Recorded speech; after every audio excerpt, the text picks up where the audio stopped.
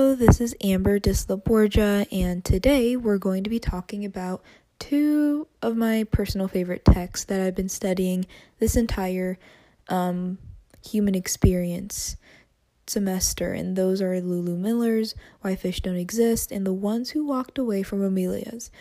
Very, very interesting stories, and they're all surrounding the theme of something that we're all pretty familiar with and also don't truly know much about, and that we're all grasping to achieve, which is happiness. And so I'm excited to dive into these texts and discuss more about that, maybe answering some questions about it, maybe not. But then again, all we know about happiness is truly nothing, and that we're all trying to obtain it in some way in our lives. And so let's get started. So, what is happiness? Do any of us truly know this term at all? And why do we always ask ourselves this question? I bet you asked yourself this question in some form this morning at the start of a new day when you're waking up to the morning sun. You asked, what will make me happy today? Well, with Lulu Miller's Why Fish Don't Exist, I do hope that indulging in this text will give you some answers surrounding happiness. And if not, then leaves you something to think about. And so I wanted to first start with the first chapter of her book, how Miller recounts how when she was 7 years old, she was asked her father about the meaning of life. And his response, which he'd been saving in his back pocket to give to his daughter whenever this very curiosity struck. And the answer was literally nothing. And how chaos was our only ruler. This massive swirl of dumb forces was what made us accidentally and would destroy us imminently. And so while Miller respects her father and acknowledges his wisdom, she is unable to just surrender to chaos as her only ruler. She is not happy with that answer. And so she sets out to go look for answers herself. And with that start, that just shows the first step in happiness. Just to go set out and indulging your curiosity, go seeking for something that your inner self is telling you to. Just listening to yourself is really one of the first steps to happiness. And so I believe Miller was onto something here. At first, Miller seems to draw inspiration from Jordan's perseverance in spite of the world's chaos that he has especially experienced, and she combs through his archives in awe of his arrogant desire to order the world and to categorize every single thing. And so she hypothesizes that Jordan's perspective might be the answer to her unhappiness, might alleviate some uneasiness that she has, and so hoping his ordering principles might offer the key to her failed relationship, her depression, the feeling that she doesn't fit in. But when she does look closer into Jordan's purported order, it does begin to crumble, and it isn't what she hoped to be. And so Miller admits her own incomplete understanding of our country's sordid history in the eugenics movement. And she writes, I can't believe I made it through my entire education without ever learning about our country's leading role in the eugenics movement. But she attempts to correct for this, excavating facts long buried beneath the sea floor and telling the almost forgotten stories of women subjected to forced sterilization. And so Lulu Miller continues to highlight a history that has been deliberately hidden from our education, a history that, spurred by Jordan's eugenicist fervor, is still unfolding through discriminatory practices in federal legislation that has yet to be overturned. And so she also points to the non-consensual sterilization of women in California prisons between 2006 to 2010, not that long ago, as one example of the forced sterilizations that are still occurring today. And other unsavory facets of Jordan's life and personality come into focus as Miller continues to investigate further. And so Jordan seemed to have a hand in covering up the likely murder of Jane Stafford, philanthropist and co-founder of Stafford University, along with her husband, Leland Stanford. So Jordan fired anyone who questioned his authority at Stanford University's president, and at any accusations of cronyism, he claimed his friends were the best scientists in the world, so he need not bother reading other applications, and Jordan twisted facts and reframed situations to portray himself in the most flattering light. And in doing so, he erased stories, closed doors, destroyed lives that Miller does the important work of trying to unearth and share. This is the work of a scientist, Lulu Miller says. And so, in the course of her investigation, Miller learns that the classification of fish as a creature is faulty. It doesn't provide meaningful information about how species are related, and it collapses an ocean of nuance into a single inaccurate term. Ironically, Jordan's own meticulous classification of fish precipitated this rupture in organizing the tree of life. His insane desire to categorize things and his detailed taxonomy of diversity of so-called fish led researchers to discover that some of the creatures that swim the seas are more closely related to mammals than to each other. And so the category of quote-quote fish is only helpful in its identification that these creatures live in water. Their relationships to each other and their order in the tree of life are governed by their shared evolutionary novelties, their characteristics, not their habitat. And yet the term quote-quote fish remains part of our common usage. And so historians record that the U.S. pioneered the eugenics movement, but most people reading this book will not know the narratives that run counter to the ones told by Jordan. When Lulu Miller began her own research, she found herself not knowing them, and she never shies away from not having answers. And so Miller asks us as readers to be curious about what we will find when we give up the fish, when we dismantle the order perpetuated by old white men in sepia photographs, an order that has marginalized so many, that has erased women and people of color from history, and that still continues to inflict harm in the name of science. And she begins to answer those questions herself with more complex understanding, and Miller rejects Jordan's frame of classification and finds that the previous structure that held up her world were holding her back. And when Miller gives up the fish, she finds the freedom to be herself in a more inclusive world of science. And so Miller breaks the surface tension that has kept Jordan's legacy afloat and perpetuated our broken classification systems.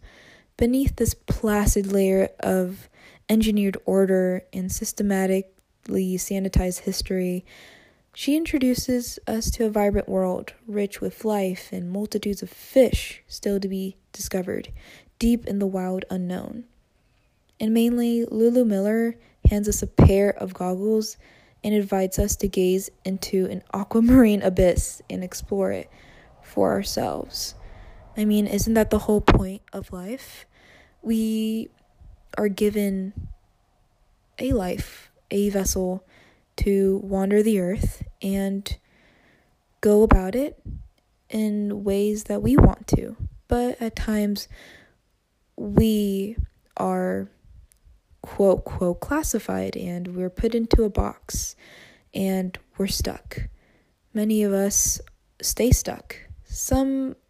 Very few of us do happen to get unstuck, get out of the box, and then continue to venture into the world, into the abyss, as Lulu Miller says.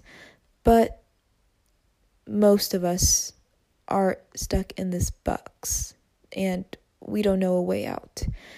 And Lulu Miller does explain and indulge in believing that it is our life's work to tear down this order that Jordan has so wanted to implement in everything. And she tells us to keep tugging at this order, keep trying to unravel it, and to set free the organisms trapped underneath. And that is truly our life's work. And especially those about moral and mental standing, we must question those. We must always question our morals and keep expanding our ideas. And so she lets us know that to remember that behind every ruler, there is a ruler, as her father said. And to remember that a category is at best a proxy, at worst a shackle.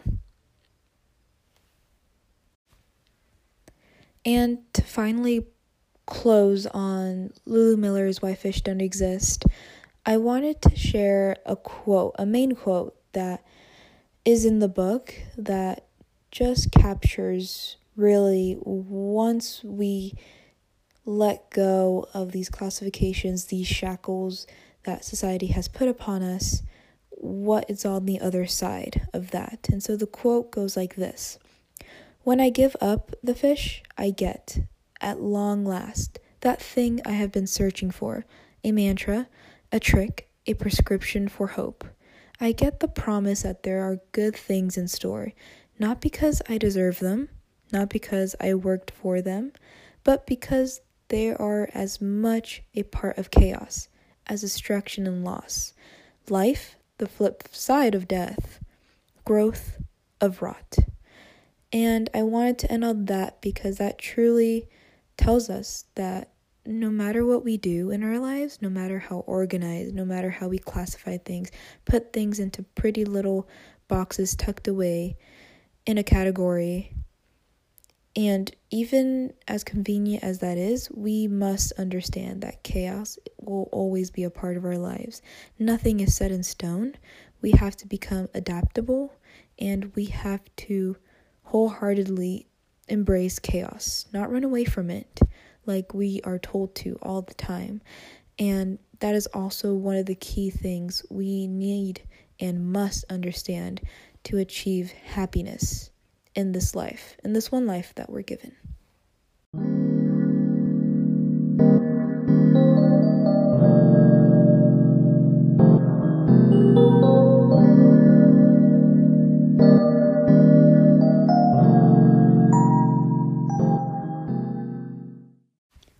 For this next section, we're going to speak about my favorite personal story, the ones who walk away from Amelia's. And so I'm going to just introduce the opening scene. And so it is the festival of summer in the city of Amelia's by the sea. Everyone in the city celebrating and dancing as they parade through the streets toward, quote, the great water meadow called the Green Fields, where naked children sit astride horses preparing for a race, quote, and everyone is going to watch the horse race. Banners are fluttering in the wind, marking the course that the race will take as bells clang joyously, and the entire city is filled with music and just joyous times. Sounds pretty perfect, doesn't it? Well, as we continue on, the narrator pauses to just think about the difficulty of describing a city of happiness to an audience who are conditioned to think of happiness as dull and simple.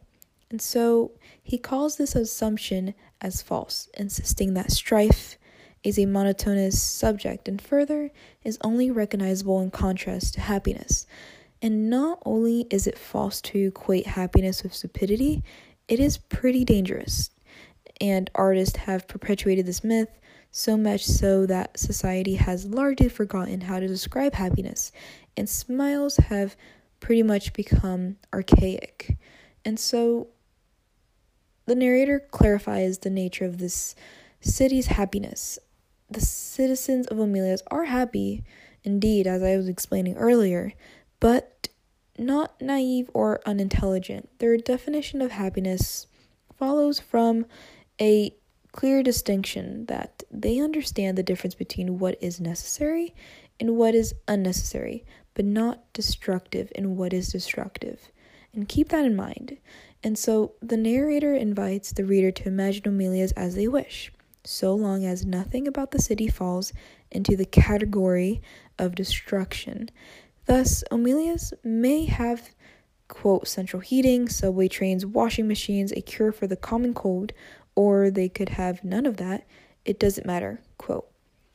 The narrator reveals that the city's imaginary status, as they describe Amelia's in more and more theoretical terms, and the exact details of Amelia's does not matter so long as the reader is able to imagine a city that conforms to the narrator's loose description.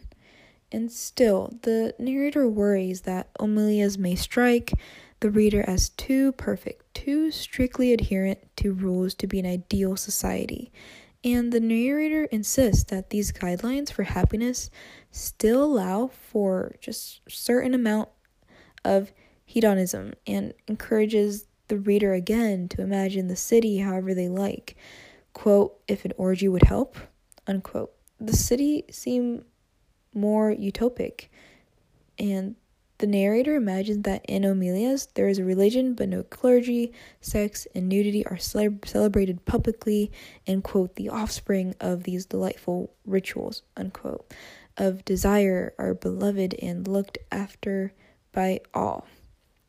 And so it is said in the story that I thought at first there were not drugs in Amelia's, the narrator writes, but this is puritanical. Thus, the narrator supposes that there is an ecstasy-inducing drug named Druse in Amelia's.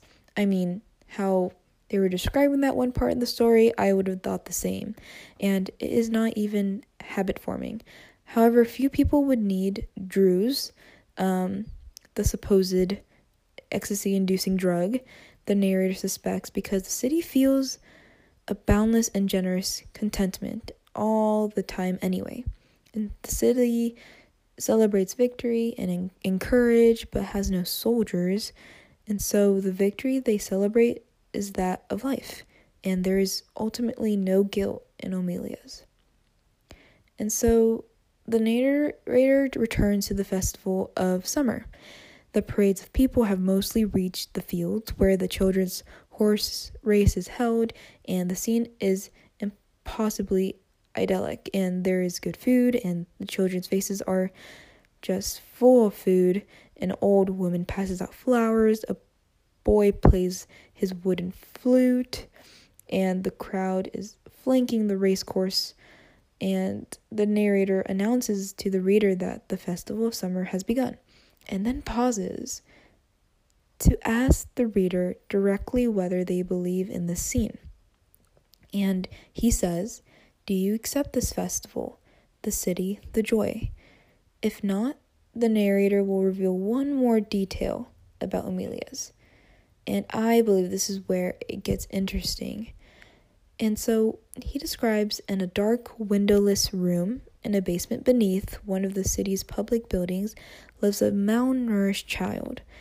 They don't call it a boy or a girl, it's simply a child. It doesn't even have a gender, ultimately, which I really took to heart because that's part of our identity. And so he further describes this room as tiny, about the size of a broom closet, and how the child shares the room with a couple of clotted, foul-smelling mops and a rusty bucket. And the narrator suggests that the gender's child is just irrelevant and refers to the child as using the pronoun it. And the child is severely underdeveloped, both physically and mentally, and it's just really awful conditions he's living in. And the child is terrified of the mops and shuts its eyes in fear, but nothing will ever change. And so it is said in the story that the door is always locked and nobody ever comes, except on occasion a person or a few, to refill the child's water jug and food bowl, almost like a pet. So the people who come to the door do not speak to the child, only, quote, peer at it with frightened, disgusted eyes, unquote. And so the narrator reveals that the child used to scream and cry constantly, but after years of neglect, it not only whimpers and hardly ever speaks. It is naked, gaunt, and covered in festering sores from sitting in its own feces, and its stomach is bloated from starvation, for it lives on half a bowl of cornmeal and grease a day. And shockingly, which is what I first thought, I thought this child's presence was not known, but the child's existence is not a secret. And so everyone in Omelias knows about it, whether they have seen the child personally or simply known of its existence. And every citizen knows that everything good in their lives, their happiness, the beauty of their city, the tenderness of their friendships, and the health of their children, the wisdom of their scholars, the skills of their makers, exists solely because of this child's suffering. And some of the people in Omelias understand why this is and accept it, but others do not. But all understand that the perfection of Omelias depends on this child's abject misery. And learning about the child's existence is a sort of coming-of-age ritual in Omelias, an experience each child has, usually between the ages of 8 and 12. And despite the justifications they are given, each child reacts in disgust and anger, even though this child is why they get to live such a joyous and happy life. And their first instinct is to help the child out of its miserable situation, though they are able to override this instinct by reminding themselves that helping the child will ruin everyone else's happiness, causing, quote, all the prosperity and beauty and delight of Omelias to wither and be destroyed, unquote. And so there's no way around this predicament, really, and this is how people see it in Omelias, the one who reside in the joyous state of Omelias. And so the narrator states that the terms are strict and absolute, though they never state why this is the case. Thus, to live in Omelias is to ultimately accept this child's misery as a condition of one's happiness. And so, despite the initial trauma of learning about the child, most citizens just come to justify their inaction, and for some it takes weeks, other years, and eventually almost everyone comes to accept this fact, to just live in Omelias. And the narrator runs through their reasoning. Even if the child were released, it would not be able to experience much joy due to its underdevelopment. It has been afraid for too long, so it will never feel, the warmth of the sun, and it just won't be worth letting this child experience even a small taste of happiness. And so growing up in Omelias requires children to understand that the true and tragic price of their society's happiness. And so the people of Omelias do not forget about the child's misery. Rather, their understanding of the child's misery allows them to be more deeply understanding and appreciate their own happiness. And the narrator assures the audience that, quote, theirs is no vapid, irresponsible happiness, unquote. They understand that they are in debt to the child for its suffering, and as much as the child is a slave to its misery, the people of Omelias are enslaved to the child's situation. So, in all, they're all powerless to change the terms of their existence, and none of them are truly free. And so, I wanted to definitely sum that up and just clarify that while the people of Omelias justify neglecting a suffering child, they do not take, this decision lightly. And them knowing of this child forces the people of Omelias to recognize the interrelated nature of happiness and suffering. And even though they know that they're indebted to the child, they just refuse to help it. And in this passage that I just spoke of, the narrator explains that, at least in Omelias, happiness cannot exist without suffering at all. And the ones in Amelia's are the ones who benefit from this child's suffering, and they just cannot help it. They cannot break this system that the child and all people of Amelia's are under. And the narrator pauses to just ask the audience if they believe in Amelia's now and after learning about the child. And he suggests that this cruel situation makes Amelia's more credible, and yet there is another detail about Amelia's that is quite incredible. And this is where I truly had some hope personally of Amelia's when I did hear about this. And so even though most citizens of Amelia's come to accept the awful predicament of the child's misery, some do not. And sometimes citizens decide to reject the terms of life in Amelia's, something they can only do by leaving the city alone in total silence. And these citizens walk into the darkness, beyond Amelia's, beyond anything they have ever known, and never come back. And no one knows where they go, for it's really impossible to imagine because all we know is Amelia's. That's all we're told as the audience, and that's all they're told as citizens of Amelia's. And so still, the ones who walk away from Amelia's do so with a sense of purpose, seeming to know where they're going. And I love how the story ended there, even though we are all curious, of course, where they end up going. But what we need to focus on is how they're leaving behind everything they have known, their happiness, their comfort lives, for something beyond that. Because their happiness was founded on a lie, on someone else's suffering. And that is definitely not a way to live, how anyone should live. And so it's impossible for the reader and narrator and all to imagine what lies beyond Amelia's. And this just implies that it is impossible for humans to imagine a society without unjust suffering. Still, certain individuals will strike out on their own to live by their own morals, and on their own terms. And that ties back to Lulu Miller's Why Fish Don't Exist. We must understand the chaos in our lives. We mustn't ignore it. We mustn't hide it away, lock it away in a nice little box or an empty dungeon or anything like that. We must embrace it, encourage other people to embrace it, and then see what's beyond the shackles that society has placed on us.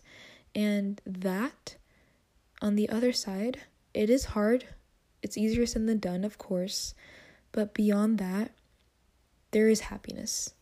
And that is what we need to do in order to reach inner happiness for this one life we all live.